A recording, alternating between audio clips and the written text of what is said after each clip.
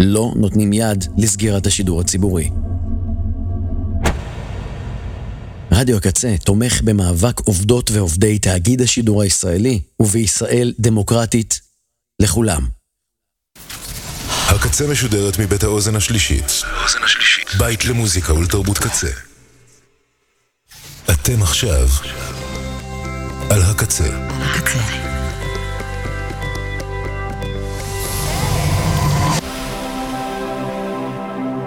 הקצה, הסאונד האלטרנטיבי של ישראל. הקצה. KZRadio.net. Welcome. It's nice to have you here. I'm so glad you could come. This is going to be such an exciting day. I hope you enjoy it. Isn't it about time for somebody's favorite radio program? Radio, what the fuck? Radio Rahi. CinemaScope. Yeah. CinemaScope. עם יאיר רווה. So yeah, that's you the voice. On the radio. That's the radio. This is the radio. That's a DJ. No, hi there.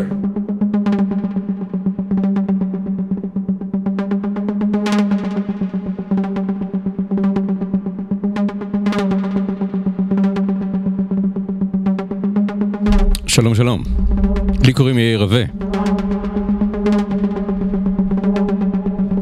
איך קוראים לכם? תציגו את עצמכם. הגעתם לסינמסקופ ברדיו הקצה. זאת התוכנית שלי כאן ברדיו הקצה, זאת תוכנית מספר 372. היום 1 בפברואר 2023. מה שאומר שמחר 2 בפברואר, Groundhog Day, אז תשימו לב. היום גם י' שבט, תשפ"ג. מה שאומר שביום שני, ט"ו בשבט, גם לזה כדאי לשים לב.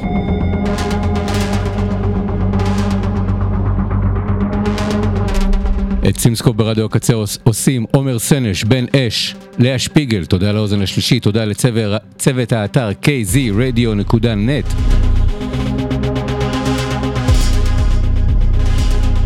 כל מה שאתם שומעים זה הם עושים. אחרי הקלעים, דואגים שישמעו, דואגים שיעלה. תודה לקוואמי ותודה לכם שאתם מאזינים.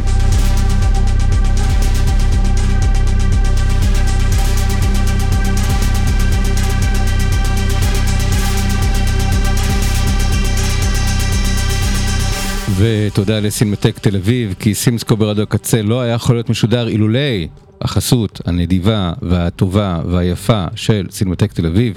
הנה כמה המלצות מטעם הסינמטק, ממש עבורכם, ספציפית עבורכם, מאזיני רדיו הקצה. בשישי ובשבת, הקרנות נוספות לסרטים התיעודיים HT, מעבדת השליטה, ושני ילדים ביום. שניהם עוסקים במציאות הקשה המתקיימת בשטחים, הנמצאים תחת שליטה צבאית ישראלית. H2, מעבדת השליטה יוקרן בשישי ב7, ובתום הקרנה תתקיים שיחה עם יוצרי הסרט בהנחיית אור הלר, הכתב הצבאי של רשת 13. שני ילדים ביום יוקרן בשבת ב2, ולאחר הקרנה תתקיים שיחה עם מוריה שלומות, מנכ"לית ארגון הורים נגד מעצרי ילדים. זה בסינמטק בשישי שבת. עוד בשבת ב6:15, הזדמנות לתפוס על מסך גדול את רעש לבן, סרטו החדש של נועה באומבך, לפי ספרו המפורסם של דון דלילו. הסרט האפוקליפטי ומצחיק גם יחד, מתאר את ניסיונותיה של משפחה אמריקאית להתמודד עם הקונפליקטים השגרתיים של חיי היום-יום, ולפענח את התעלומות האוניברסליות, הפכות את האהבה, המוות והאפשרות לאושר בעולם של חוסר ודאות, עם אדם דרייבר וגרטה גרוויג בתפקידים הראשיים. הנה דוגמה טובה למה כדאי שמנוי לסינמטק. זה סרט שאם יש לכם נטפליקס, אתם יכולים לראות אותו, אבל אתם יכולים פשוט לגשת לסינמטק לראות אותו על מסך גדול, סרט שצולם בפילם, ונראה לי כדאי ושווה. דיברנו עליו לפני כמה שבועות, תחזרו לכמה תוכניות אחרונית ותראו את השיחה שלנו פה על רעש לבן. ביום ראשון, 5 בפברואר, בשעה 9, הקרנת טרום בכורה לסרט רודיו, סרט ביקורים בועט וחזק של הבמאית הצרפתייה לולה קיבורון, שזכה בפרס מיוחד של חבר השופטים במסגרת מבט מסוים בפסטיבל כאן השנה. גיבורת הסרט היא ז'וליה, שמוצאת דרכה אל תוך קבוצת אופנוענים פושעים שחיה בשולי החברה בפריז, ומתחברת אל בת זוגו של מנהיג הקהילה שיושב בכלא. הסרט משלב אדרנלין וכוח עם רגישות ורקות, והשחקנית הראשית שלה, זה התפקיד הראשון, כשחקנית עושה תפקיד עוצר נשימה.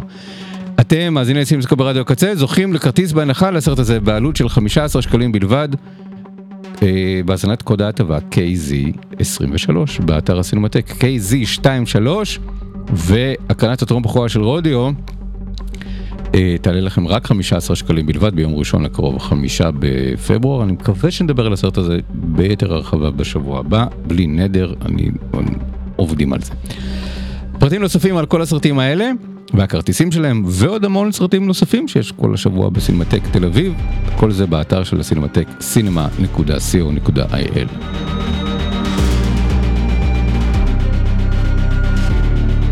וגם, אל תשכחו שסימסקופ ברדיו הקצה משודר בחסות בית ספר מעלה לקולנוע וטלוויזיה בירושלים. היום, יום רביעי, 1 בפברואר, יש שם יום פתוח. אם אתם חושבים על לימודי קולנוע, תחשבו אולי על בית ספר מעלה. אם אתם באזור ירושלים, תקפצו עד היום לראות איך המקום נראה ביום הפתוח. ההרשמה לשנת הלימודים הבאה בעיצומה, או שאתם יכולים לקבל פרטים באתר מעלה.co.il, או לשאול אותי, אני מלמד שם, אני יכול לספר לכם מה קורה שם בבית ספר, אם אתם חושבים על לימודי קולנוע, איפה כדאי ללמוד, דברו איתי גם. לימדו קולנוע מיד, שאלו אותי כיצד. זהו, סיימנו את כל ההודעות שלנו, נראה לי שכן. שיר חדש. עוד מעט נדבר על סרט מדהים. אבל לפני זה חגיגה. שיר חדש ל-The National. תוך אלבום חדש שעומד לצאת. הפכו כבר ללהקת פופ מיינסטרים, לא? I wasn't starting yet, I didn't even think you were listening. I wasn't ready at all to say anything about anything interesting. It's the thing you have, you just don't know that you do it. You wait around in a conversation while I get in and start stumbling through it. I was so distracted then, I didn't have it straight in my head. I didn't have my face on yet, or the role or the feel of where I was going with it all. I was suffering more than I let on. The tropic morning news was on. There's nothing stopping me now from saying all the painful parts I'd lied. Got to my feet, feeling that I'd let you down. Wanted to say it slow and perfect, but it all somehow got switched around. Something went off on its own, my dumb automatic chit-chat. It's not what I meant to say at all. There's no way you can attach me to that. Got up to seize the day with my head in my hands, feeling strange when all my thinking got mangled and I caught myself talking myself off the ceiling. I was suffering more than I let on. The tropic morning news was on. There's nothing stopping me now from saying all the painful parts I'd like. Oh, where are all the moments we'd had? Oh, where's the brain we share? Something somehow has you rapidly improving.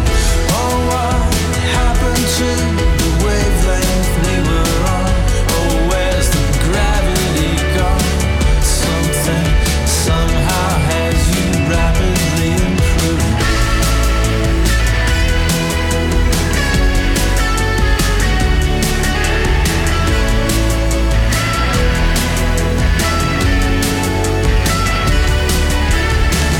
You found the ache in my argument. You couldn't wait to get out of it. You found the slush in my sentiment. You made it sound so intelligent. You can stop and start an athlete's heart. How do I feel about it? I would love to have nothing to do with it. I would like to move on and be through with it.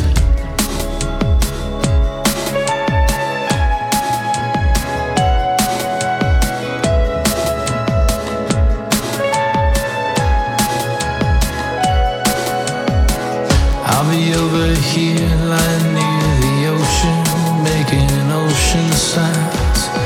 Let me know if you can come over and work the controls for a while. I was so distracted then, I didn't have it straight in my head. I didn't have my face on yet, or the role or the feel of where I was going with it all. I was suffering more than I let on. The tropic morning news was on. There's nothing stopping me now from saying all the painful parts out loud. Oh, where are all the moments we had?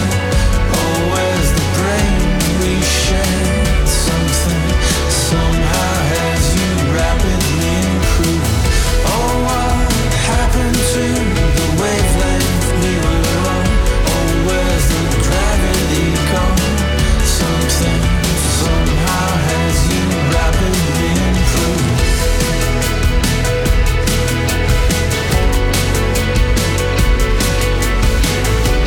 זה נקרא Tropic Morning News, חדשות הבוקר הטרופים, סינגל חדש ל-The National.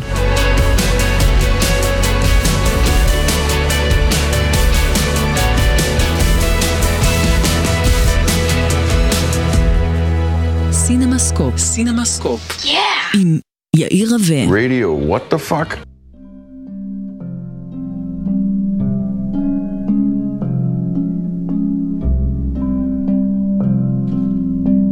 אוקיי.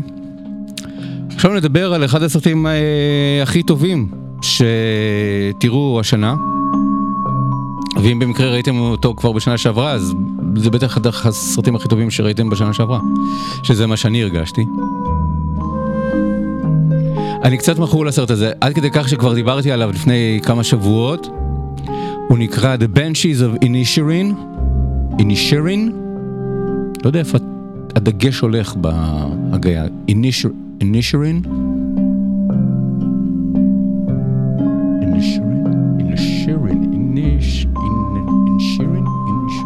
רוצה להיזכר באחד דמויות אומרות את זה בסרט.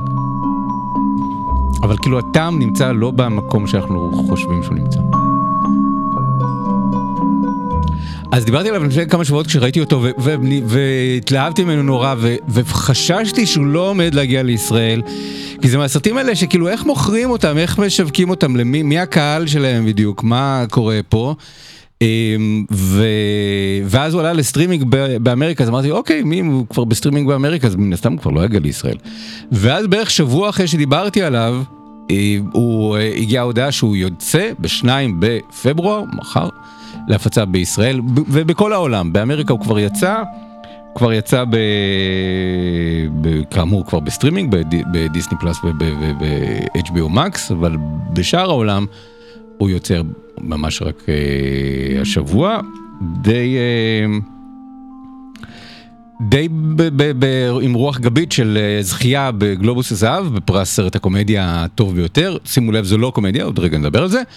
ולא מעט מועמדויות לאוסקר, שיש סיכוי שאולי יזכה לפחות בשתיים מהם, אולי בפרסים, יכול להיות, לא יודע, יכול להיות. זה סרט החדש של מרטין מקדונה, ודיברתי עליו, נתתי איזושהי הקדמה כללית, התלהבות, לפני כמה שבועות, עכשיו אנחנו נתעמק בזה קצת יותר. יכול להיות שזה משהו, לא שיהיו פה ספוילרים, אבל יכול להיות שזה משהו שכדאי לכם לשמוע אחרי שתראו את הסרט, ובעיקר, השורה התחתונית, לכו תראו את הסרט.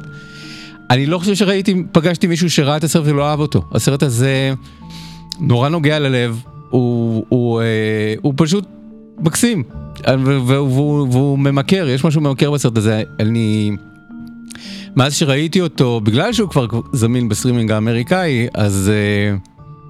אז כל פעם שבא לי לראות משהו כזה שיצחיק אותי וירגש אותי ויגע לי ליבי ויגרום לי לפליאה ויגרום לי לשאול איך בדיוק הם עושים את זה, האנשים האלה, השחקנים האלה, התסריטאי הזה. אני חוזר ורואה את הסרט הזה, זה סרט שכבר ראיתי פעמיים וקצת מאז שראיתי אותו לראשונה, והוא פשוט סרט שמוצא חן. זה סרט שאתם רואים אותו והוא מוצא חן ביניכם, אין דרך לדבר עליו חוץ מחן, למרות שהתכנים שבו הם תכנים אפלים. אז בעברית יקראו לו רוחות אינישירין. יש לי מה להגיד גם על התרגום, אולי נגיע לזה ואולי נוותר על זה בפעם הזאת, אולי יום אחד בלי להיות נודניק. זה הפסקול שאנחנו שומעים ברקע של קרטר בורוול. ואם זה נשמע לכם מוכר הפסקול הזה, כי קרטר בורוול, א', הלחין את הסרטים הקודמים של מרטין מקדונה, 3 שלטים מחוץ לאבינג מיזורי, וברוז', ובעיקר, ואני חושב שלכן מרטין מקדונה בוחר בו, הוא מוכר בתור המלחין הדי קבוע של האחים כהן. ותראו, האחים כהן כבר בעצם לא מתפקדים כצמד, אולי הם יעשו קאמבק, אבל עכשיו הם עובדים בנפרד, אני לא יודע איך זה יראה, אז ראינו את מקבט של אית'ן, בשנה שעברה, וג'ואל עכשיו עובד על, או הפוך, ג'ואל היה מקבט, ואית'ן עובד על סרט חדש, אז הם נפרדו, הם התפצלו. אז בהיעדרם של האחים כהן, הבן אדם שנותן לנו את הטעם הזה של האחים כהן, של הומור שחור, שמשהו שהוא מצחיק ואידיוסינקרטי ונורא פשוט, אבל גם נורא מתוחכם, זה מרטין מקדונה. אהבתי מאוד את ברוז', אהבתי מאוד את 3 שלטים מחוץ לאבינג מיזורי, ועכשיו אני הכי אוהב את רוחות אינישירין, סרט החדש, שהוא כאילו, אין בו את הווירטואוזיות שהייתה בברוז', אין בו את הדחיפות הטופיקלית, איזשהו סוג של משהו שעוסק בנושא חם ובוער, אמריקאי, פנים אמריקאי, של נושא של משטרה ואלימות, ואלימות כלפי נשים, כמו שהיה ב3 שלטים מחוץ לאבינג מיזורי, שגם היה סרט מצחיק ואפל וקודר, אבל גם היה בו איזשהו מין משהו חשוב להגיד, ועכשיו הסרט הזה הוא כאילו מין סרט ביניים, הוא כאילו סרט קטן יותר מאחרים, אינטימי יותר מאחרים, אבל הוא מבריק, כי יש בו הרבה יותר ממה שנדמה בצפייה ראשונה או בצפייה פשוטה, על סיפור חברותם או אי חברותם של שני אנשים. זה שוב, קולין פרל וברנדן גליסון שהיו ביחד גם בברוז', ונתחיל עם זה משהו שאפשר לתאר את אולי את משהו שמאפיין את מרטין מקדונה, שהוא אוהב להמציא מקומות, בין אם ממש או בין אם כאילו באופן מטאפורי. אז כמו שהוא המציא עיר בשם אבינג במיזורי, אז עכשיו הוא ממציא אי שנקרא אינישירין, ככה נקרא האי, שזה 3 איים, בעצם יש 3 איים, אם תסתכלו על המפה של אירלנד, אז בצד המערבי של אירלנד, בצד של האוקיינוס האטלנטי, יש 3 איים קטנים. אז לאי הגדול קוראים אינישמור, שתרגום מאירית או גלית, התרגום הוא האי הגדול, והאי הבינוני נקרא אינישמן, והאי קטן נקרא אינישיר. ומרטין מקדונה, כשהתחיל בתור מחזאי, לפני שהוא נהיה במאי, כבר כתב מחזה אחד שנקרא הנכה מאינישמן, ומחזה אחר בשם השוטר מאינישמור, ומן הסתם זה הייתה אמור להיות טרילוגיה שעכשיו יהיה מחזה שלישי או הצגה שלישית שמתרחשת באינישיר, אבל בגלל שאת הסרט הוא צילם ב3 האיים במקביל והרבב בין האיים, ולא לגמרי ברור על איזה אי זה מקרה, אז הוא יצר מין אי אחד גדול ובדיוני שנקרא אינישירין, ושם מתרחשת עלילת הסרט. זה מול חופי אירלנד, זה אי אירי מול האי אירלנד הגדול שנמצא ממול, אז כאילו זה מין אירלנד בזעיר אנפין. השנה היא 1923, שם מתרחשת עלילת הסרט, לפני 100 שנה בדיוק, הסרט בדיוק מלפני 100 שנה, למרות אם היו אומרים לנו,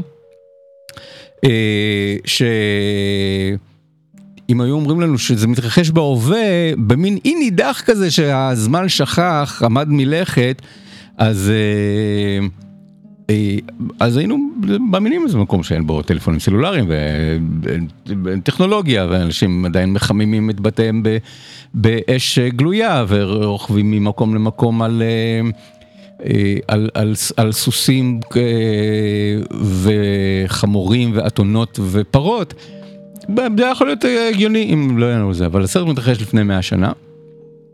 ופה משהו שכדאי לשים לב, שהוא מוזכר כל פעם בקטנה, אבל אנחנו שומעים את זה בפסקול, ואנשים מדי פעם מדברים על זה, וזה איכשהו סוג של מין, נקרא לזה, המצע שעליו גדלה הדרמה בסרט הזה. בחוף ממול, במפרץ גלווי, אנחנו שומעים פיצוצים ויריות כל הזמן. והם מזכירים לנו שב-1923 הייתה מלחמת אזרחים באירלנד. והתושבי האי ממול, ששומעים את הדי המלחמה, לא מבינים מי נלחם במי ולמה, מה הם רוצים.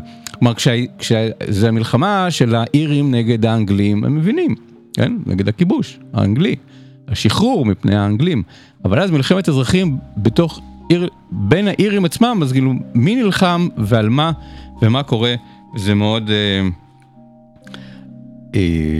מאוד מבלבל אותם. אבל אז קורה משהו משונה ממש בפתיחת הסרט. שני חברים, אחד נקרא פדריק, שנקרא קולם. פדריק מגלם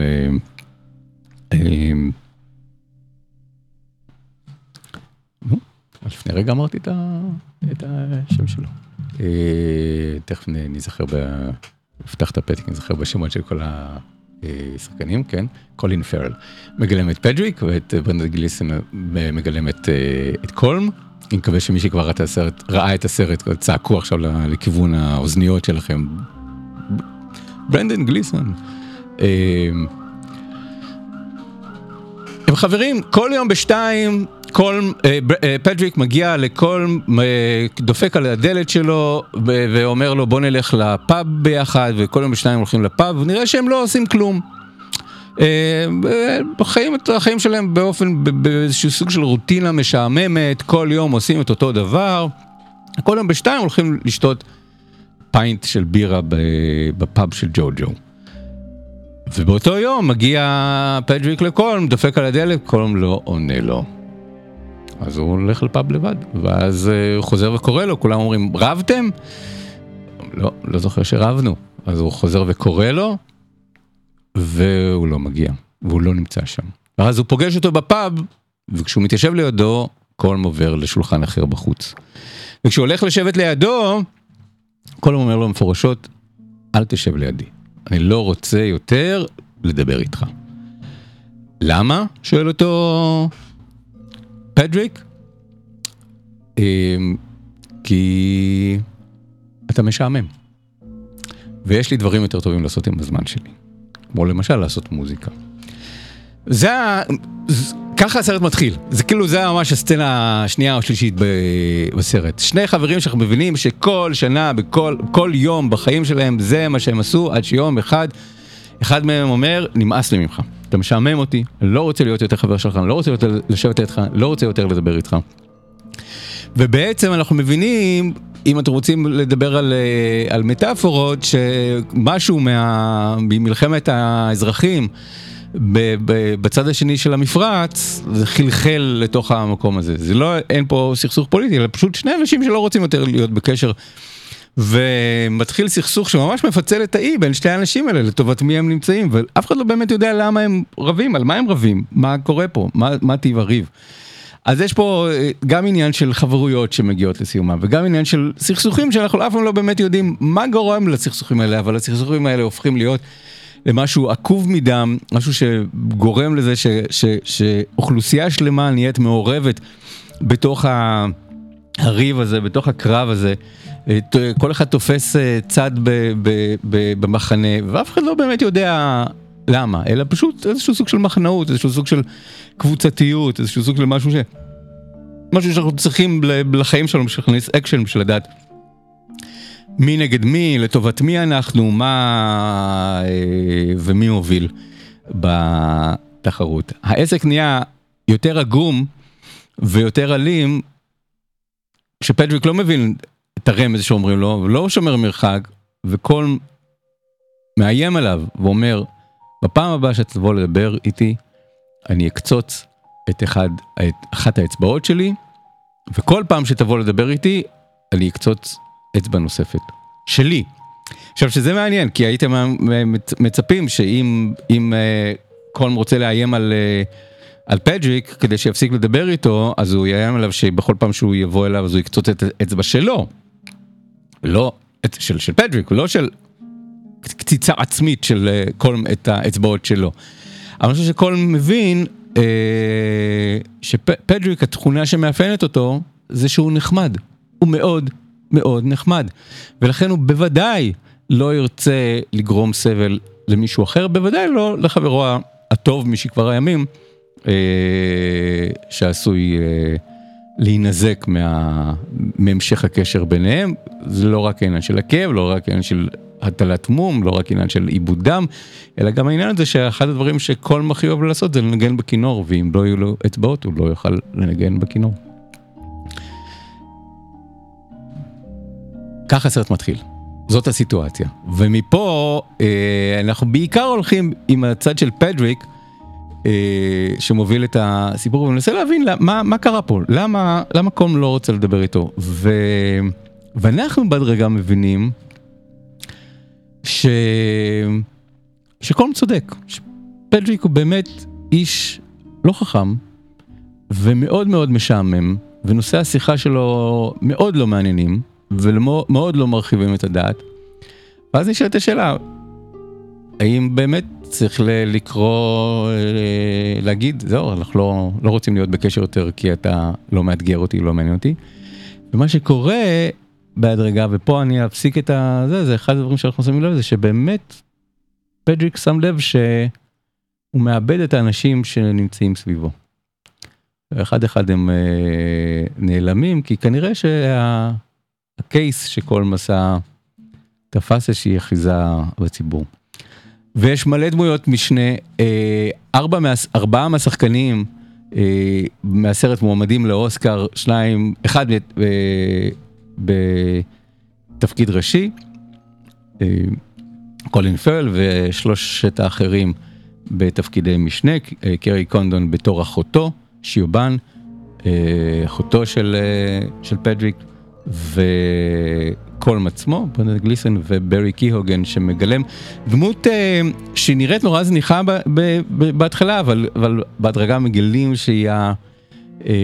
שהיא חשובה. זה אחד הדברים שכיפים בצפייה חוזרת, להבין את הדמות הזאת של הילד המשונה והצעיר, שבמידה רבה הופך להיות הפדריק של פדריק. כלומר, בהיעדרו של קולם, אז קולם יוצר איזושהי ידידות עם ילד שמאוד נער צעיר, איש צעיר, בחור צעיר, שמאוד רוצה את חברתו, מאוד רוצה איזושהי סוג של חברה, ובמידה מסוימת פדריק מבין קצת את המצוקה שקולם חש בקשר שלו עם הדמות שמגלם ברי קיהוגן, של מישהו שלא באמת מעניין אותו, אבל אין מישהו אחר שהוא יכול להיות איתו בקשר על האי.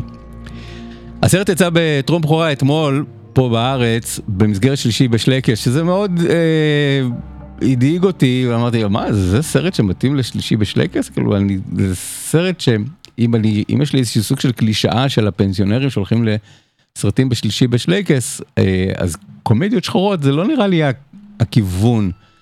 שוב, מן הסתם אני מכליל פה ואולי חוטא בהתנסות, כי יום יבוא, וגם אני אהיה פנסיונר ואני אוהב קומדיות שחורות, אבל יש בסרט משהו שהוא מצד אחד חביב וסימפטי ואנושי ולירי, עם נופים יפים, כן, כל הדברים האלה שבאמת בינתיים מתאימים לדימוי הזה של שלישי בשלייקס, ומצחיק, אבל הוא גם מאוד מאוד אפל. קומדיה שחורה, מה שמאפיין את הקומדיה שחורה, ושוב, האחים כהן הם המומחים הגדולים לדבר הזה שאנחנו צוחקים, בזמן שהדמויות סובלות, אבל הן באמת סובלות. הכאב הוא כאב אמיתי. בקומדיה אנחנו יודעים שהכל בסדר, שום דבר לא באמת כואב, יכולים ליפול, זה הכל קצת כזה כמו סרט מצויר, יכולים ליפול ושום דבר משמעותי לא יקרה. בסרט הזה הכאב הוא אמיתי, יש פה באמת אנשים שסובלים, יש פה באמת אנשים שמדרדרים לאלימות, והאלימות הזאת היא אלימות די קיצונית ופתאומית ומכאיבה ועצובה, כלומר הסרט הזה גם חונק בגרון מרוב עצב של המצב הזה ששני האנשים האלה הגיעו אליו ודרדרו איש שלם לתוך הדבר הזה. אבל עדיין הסיטואציות בתוך זה הן סיטואציות מצחיקות בין השאר, כי פדריק, אנחנו מבינים את זה. שוב, הלכתי וקראתי את התסריט, זה לא מתואר בהתחלה, אבל זה משהו שאנחנו הולכים ומבינים, שפדריק הוא לא איש חכם במיוחד. אני תהיתי האם פדריק או פדרייק, איך שמעיתים את זה בשפה האירית, בשפה הגלית, האם זה נשמע כמו פטריק? כי יכול להיות שיש פה איזשהו סוג של פרפרזה על בובספוג, שבו פדריק הוא מין פדריק סטאר, וקולם הוא מין בובספוג, שלא רוצה להיות יותר בקשר עם השכן שלו, עם החבר שלו, כי הוא טיפש מדי בשבילו. רציתי לחשוב, יש פה איזשהו משהו יש פה משהו כמעט קרטוני בסיטואציה הזאת. ובתוך זה יש את הפולקלור האירי, בייחוד מלפני 100 שנה, המכשפה המקומית שיש לה מין נבואות זעם, או רואה את העתיד, ואז האם היא סתם זקנה שרואה את כל מה שגרוע, או שבאמת יש לה איזשהם כוחות שיכולים לנבא את העתיד, והזבנית בחנות, שהיא הרכילאית של האי, ורוצה רק לשמוע מה החדשות, והנמל, והשוטר, כל הדמויות, ובעל הבר, הפאב, כל הדמויות האלה שנעות סביב הגיבורים שלנו, ומנהלות את האי, וגם הדמות של האחות, שבעצמה מבינה שהיא קצת כלואה, שמגיע לה יותר מהאי הזה, האי הלא מעניין, האי המשעמם הזה, האי הזה שלא נותן לה שום דבר. ובעקבות הסכסוך הזה גם היא בוחנת מחדש את היחס שלה לסיטואציה שבה היא נמצאת. אז השילוב הזה בין מצחיק ועצוב, בין סיטואציות אבסורדיות, ממש כמו, אם יהפכו את זה לתיאטרון, אז זה מין תיאטרון אבסורד, לבין רגעים שבאמת כאילו אנשים פתאום קולטים משהו נורא עמוק ומשמעותי על החיים שלהם. שוב, זה לא מסוג הדברים שאנחנו רואים הרבה בסרטים. אני חושב שהרבה פעמים מה שקורה זה שהצופים קולטים משהו עמוק על החיים שלהם בזכות מה שקורה לדמויות, ופה פתאום הדמויות לאורך הסרט מבינות דברים מאוד משמעותיים על החיים שלהם, ואיזשהו סוג של החמצה שהיה להם, איזשהו סוג של פספוס נורא גדול שהם פספסו, ובתוך הסיטואציה הזאת האדם, האיש הפשוט, אז פדריק,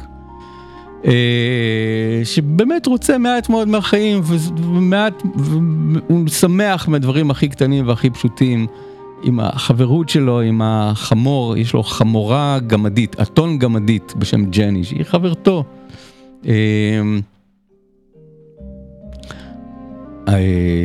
ואז אני שואלת השאלה, מה עם החיים? מה עם החיים הנכונים, החיים הפשוטים והקטנים, או החיים של מישהו שיש לו איזושהי סוג של אמביציה, ואז יכול להיות שהוא יחיה את חייו כל הזמן בתחושה של החמצה, ושל פספוס, ושל תסכול. איפה פה הם החיים הטובים והנכונים? אז הסרט הזה הוא שובר לב, הוא עצוב, הוא חונק מדמעות, והוא נורא מצחיק. ואני חושב כל הזמן על אחים כהן, כי באמת הם ידעו טוב לעשות את התמהיל הזה בין מצחיק ועצוב, בין כואב פיזית לקומי, כואב וקומי, עם המוזיקה הזאת של קרטר ברובל ברקע, שהיא תמיד באיזשהו סוג של אקורד מינורי, כלומר, יש עצב אינהרנטי במוזיקה, כל הזמן אנחנו מבינים את זה שכאילו, אנחנו נמצאים פה איזשהו סוג של טרגדיה בעצם, בסיטואציה שהיא עצובה מלכתחילה, ובתוכה יש סיטואציות, רגעים מצחיקים. אז אני חושב שמרטין מקדונלד, זה לא סתם, הוא לא סתם מזכיר את אחים כהן, אני חושב שהוא מושפע מהם בצורה מאוד מאוד מפורשת, והוא עושה אחים כהן בצורה טובה. ומה שמעניין זה שכאילו לא יכולתי שלא לחשוב על סרט כמו פארגו של האחים כהן, כי אחד הדברים שמעניינים בסרט וטובים בסרט זה הטעם המקומי. תזכרו, מרטין מקדונה הוא אנגלי, הוא נולד בלונדון, הוריו אירים, הם עברו מאירלנד ללונדון לפני שהוא נולד, אבל הוא חי בלונדון, חיים, הוא מדבר על זה ברעיונות, חיים מאוד מאוד אירים, התרבות האירית הייתה נורא נוכחת בבית, ובעיקר כי הם חזרו הרבה לבקר את המשפחה של ההורים, המשפחות של ההורים שנשארו על האי, והוא בילה שם חגים וקיצים, והיה לה האיים האלה, נשמור ונשיר, ומכיר קצת את הפולקלור, ובעיקר יש לו את האוזן לשפה ולדיאלקט, וזה אושר, כלומר מצד אחד יהיה את התרגום לעברית כדי לדעת מה הם אומרים, ומצד שני יש איזושהי מוזיקה נפלאה, באופן שבו הם מדברים ואומרים את המילים שלהם, ומילים משתמשים בסלנג שהוא מן הסתם סלנג תקופתי של אירלנד לפני 100 שנה, ומן הסתם סלנג אזורי, ריגיונלי של האזור הספציפי הזה באירלנד, והכל נשמע מוכר והכל נשמע מאוד מאוד זר, והאופן שבו, ואני חושב שזה סרט שהשפה שלו מדבקת, שוב, כמו שרואים את פארגו, ויוצאים מפארגו ואי אפשר שלא לחכות את הדיאלקט של צפון מערב של החלק הצפוני של המערב התיכון של אמריקה, אזור מינסוטה ודקוטה הדרומית. ככה יהיה קשה מאוד לצאת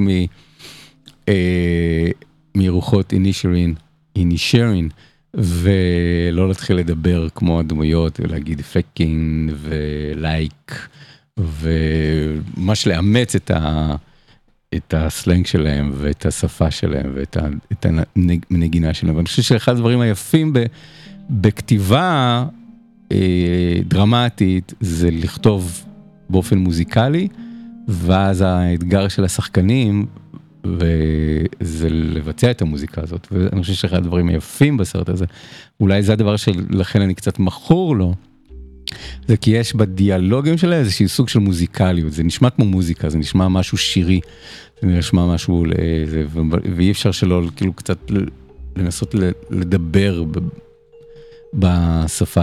בשפה שלהם ובאינטונציה שלהם ובדיבור שלהם ובמימיקה שלהם בפנים. זה פלא של סרט, יופי של סרט.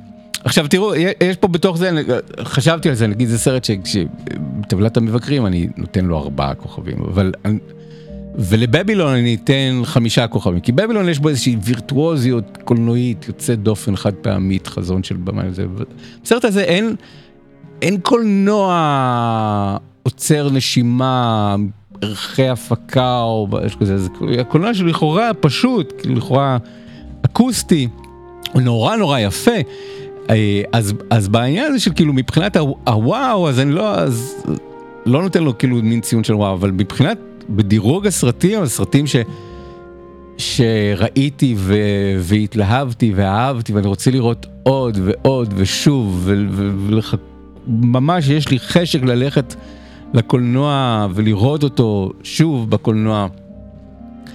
אז זה הסרט, באמת, אחד הסרטים שהכי התלהבתי שם, ויש לי, באמת, יש לי תחושה, ממה שאני קולט מאנשים שכבר ראו אותו, אנשים שהתקלו בו, בין אם הם היו בחול, בין אם הם ראו אותו באפשרויות צפייה הביתיות, באמת יש לי תחושה שלא ראיתי מישהו שראה אותו ולא הוקסם ממנו. כמובן אני עכשיו יוצר ציפיות שלא יכולות לגרום לכם שלא להתאכזב כשתראו אותו. הוא באמת סרט קטן, אולי תיאטרלי, עם נוף יפה, אבל הוא שובה לב, הוא מקסים, הוא גם אנושי, והוא גם, יש בו איזשהו רוע ואפלות, אפלה, אפלוליות, שהיא כאילו בלתי אנושית. יש משהו אכזרי בסרטים של מרטין מקדונה, צריך להודות בזה, גם כמו עם האחים כהן. אבל הסרט הזה שובה לב. אני לא יודע באיזה אוסקרים הוא יזכה. קולין פרל אולי יזכה באוסקר, התסריט אולי יזכה באוסקר, אבל אני בטוח שזה מסוג הסרטים האלה, שבעוד 20, 30, 40 שנה כשיעשו הסרטים שהיו צריכים לזכות באוסקר ולא זכו, אין לי ספק שרוחות אינישרין יהיה שם ברשימה שנגיד, או איך זה יכול להיות שהסרט הזה לא זכה באוסקר. הוא לא אמור לזכור באוסקר. לא. הסרט שאנחנו אמורים פשוט לאהוב, בלי קשר לפרסים ולאוסקר. רוחות אינישרין, ממחר בבתי הקולנוע. חוץ מזה שאני ממש מקווה שהוא יהיה הצלחה, שיגרום למפיצי דיסני, זה פוקס, סרצ'לייט במקרה הזה, להמשיך להביא סרטים כאלה ויותר מהר, לא כל כך לאט, לא בכזה איחור ועיכוב. מקודם התחלנו עם שיר חדש של The National, עכשיו אנחנו עוברים לווילס, שיר חדש לג'ון קייל, הוא כבר בן 80 לדעתי.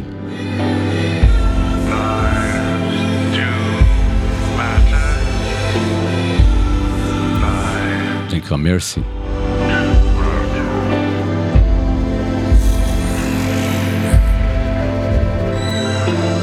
חסד, רחמים.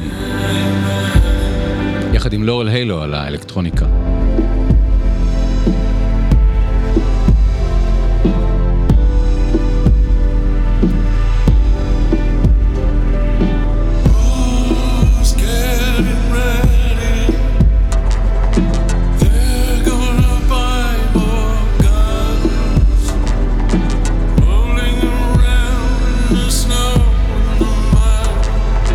Lights exploding above.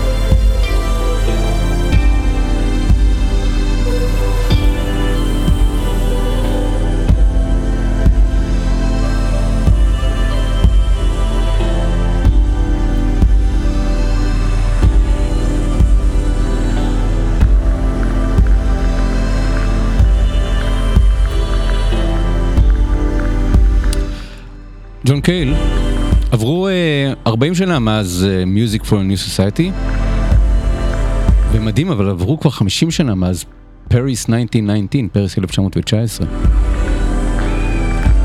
כל האלבומים שהוא הוציא אחרי שהוא היה בוולווט אנדרגראונד, כלומר 55 שנה אחרי כבר שהוא היה בוולווט אנדרגראונד, ג'ון קייל ממשיך להוציא אלבומים ושירים כבר בין 80, לא 80 ומשהו. אלבום חדש שנקרא מרסי. סרט חדש נוסף שעולה בסוף השבוע בבתי הקולנוע, בקולנוע לב בעיקר, סרט שנקרא סנט עומר. תראו, סרט איכותי, שמגיע עם הכותרת הזאת של אחד, הוא זכה בפרס השני בפסטיבל ונציה, והוא נציג צרפת לאוסקרים, ואני יכול להגיד שהוא סרט חשוב, עוסק בנושא חשוב.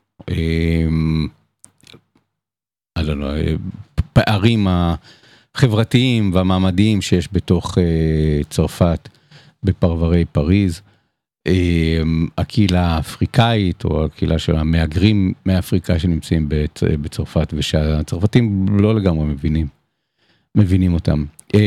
זה מסוג הסרטים שקשה לי להמליץ עליהם כי הוא סרט כל כך קשה ונוקב ובהיעדר מילה אינטלקטואלית יותר יבש, סרט שהוא מגיע, סרט עלילתי ראשון של אליס דיופ, יוצרת דוקומנטרית שעשתה עד עכשיו סרטים דוקומנטריים, ורואים כאילו מישהי שמתייחסת נורא למציאות.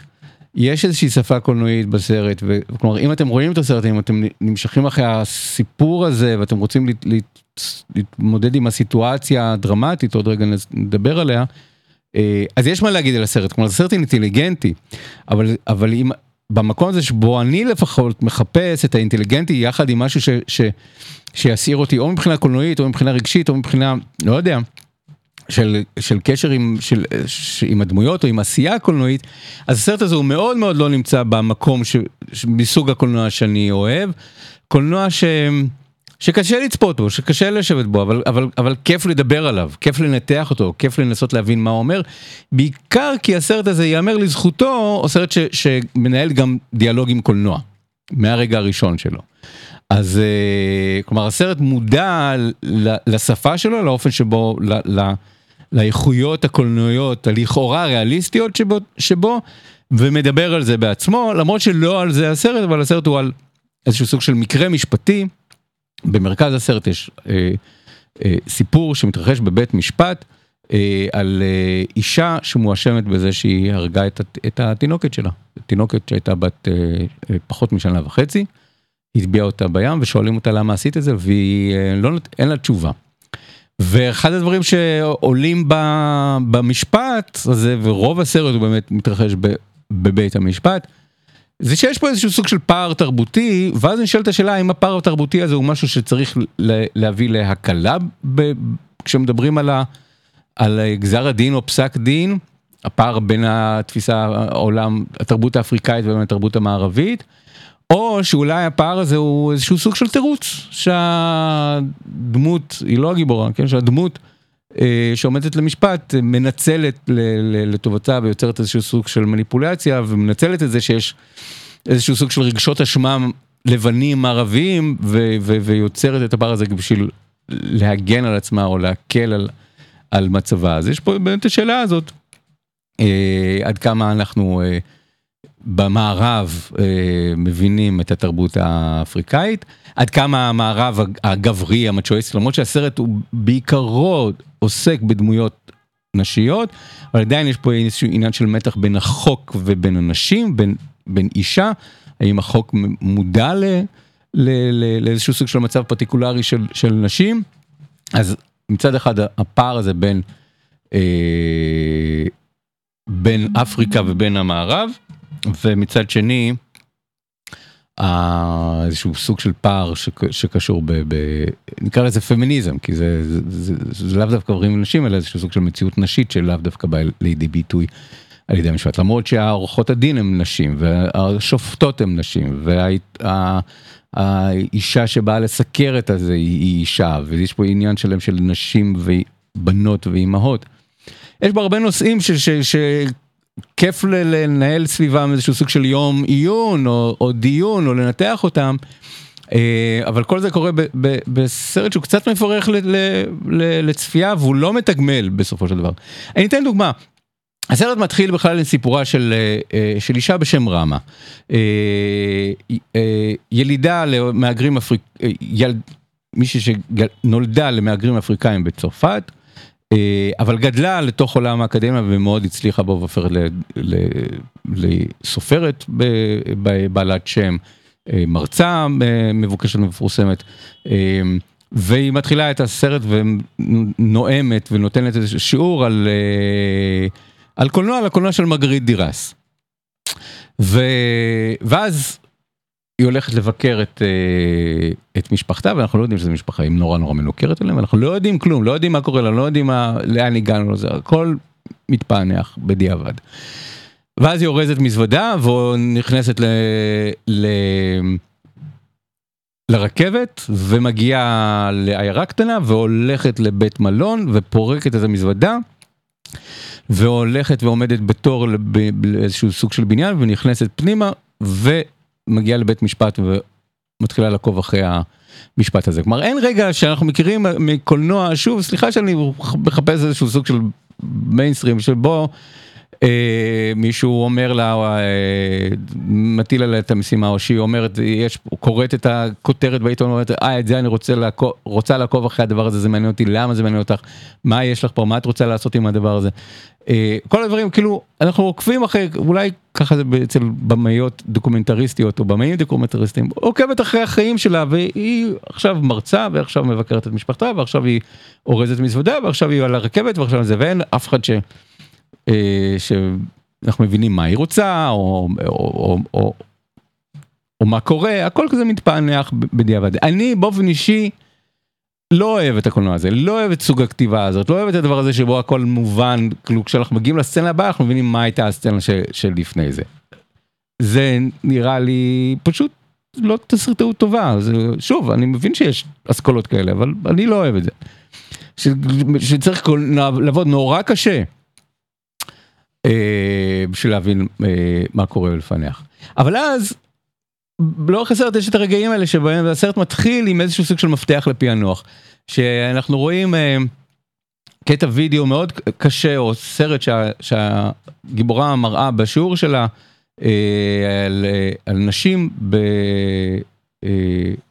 בימי מלחמת העולם השנייה בצרפת, שמגלחם את ראשיהם, והרדיפה של נשים, והיא מקריאה על זה טקסט של מרגריט דיראס, והיא מדברת, וזה קטע מאוד יפה, על האופן שבו התמונות הן נורא נוקבות ומטרידות, ויש בהם משהו נורא מפורש ונורא בוטה, מול הטקסט של מרגריט דיראס, שמספר את אותה סיטואציה, אבל באופן לירי, באופן סימבולי, באופן שיוצר איזשהו סוג של ריחוק אסתטי מהסיטואציה, והפער הזה בין התמונה ובין המילה. ואני חושב שבמידה רבה, אם יש איזשהו סוג של מסר אסתטי שיש בסרט הזה של LSD, זה הפער הזה בין התמונה ובין המילה, שהתמונה יש בה משהו מפורש ובוטה, והמילים יכולות להיות הרבה יותר מעודנות, ואני חושב שהגיבורה שלנו מחפשת את המילים, לתאר את הסיטואציה שהיא רואה מול עיניה, וגם מערכת החוק מנסה להבין איך לפענח במילים את הסיטואציה המשפטית שנמצאת פה. ומה שנחמד, כמעט קוריוז, באמצע הסרט יש רגע שבו, אם כבר הזכרנו את מרגריט דיראס, אז ועם ציטוט מהירושימה אהובתי בהתחלה מהטקסט, אז יש בהמשך ממש ציטוט מהסרט, הגיבורה והבן זוג שלה נמצאים במיטה במלון, ויש סצנה שהיא ממש נראה כמו איזשהו סוג של מחווה להירושימה אהובתי. אז אני מניח LSD רצתה בתוך הסיטואציה הזאת של המהגרים מאפריקה, והמציאות הזאת שבהם הם נמצאים, להתעלות באילנות שבהם עסקה מרגריט דיראס בירושים אהובתי, ולהשתמש באיזשהו סוג של שפה כזאת של מרגריט דיראס מצד אחד, אלן רנה מצד שני, דוקומנטרי מול עלילתי. אז זה מעניין לחקר, למאמר וכל זה. אז אם אתם בעניין של כאילו הצד האינטלקטואלי של הקולנוע, בצד של הקולנוע, איך הקולנוע מפענח את עצמו, מפרש את עצמו, אז יש משהו בסנט אומר, בדיעבד. אחרי שעתיים של סרט, אמר, אוקיי, סרט אינטליגנטי, יפה. אבל אם אתם הולכים לסרט כדי לחוות איזשהו משהו עצום יותר, נגיד כמוני, איזשהו סוג של כתיבה יוצאת דופן, או משחק דווקא יפה שם, או איזשהו סוג של שפה קולנועית נורא ברורה ונוכחת, אז הסרט הזה הוא לא הסרט. אז תשימו לב לקיומו, יפה שמביאים סרטים כאלה לארץ, זה לא סרט שיהיה שובר קופות, אבל זה סרט שאפשר לשים אותו תחת רובריקת חשוב. אז אם רוצים לראות סרטים חשובים, סנט אומר, מסוף השבוע בבתי קולנוע לב. חזרה לג'ון קייל, 50 שנה אמרתי, פריס 1919. ועם זה נסיים. שיר בן 50, זה מדהים בעיניי, השיר הזה.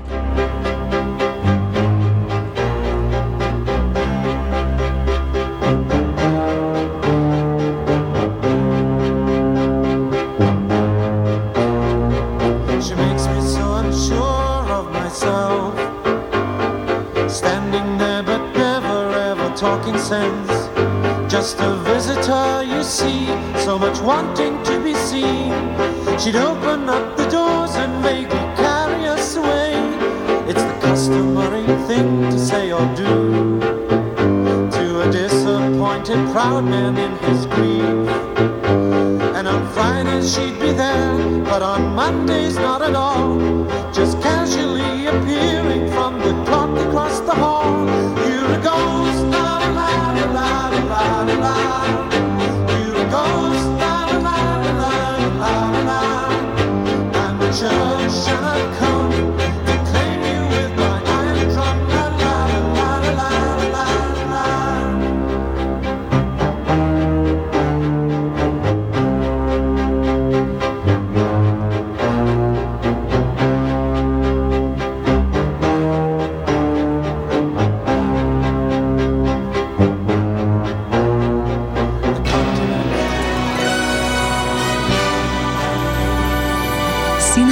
סינמסקופ.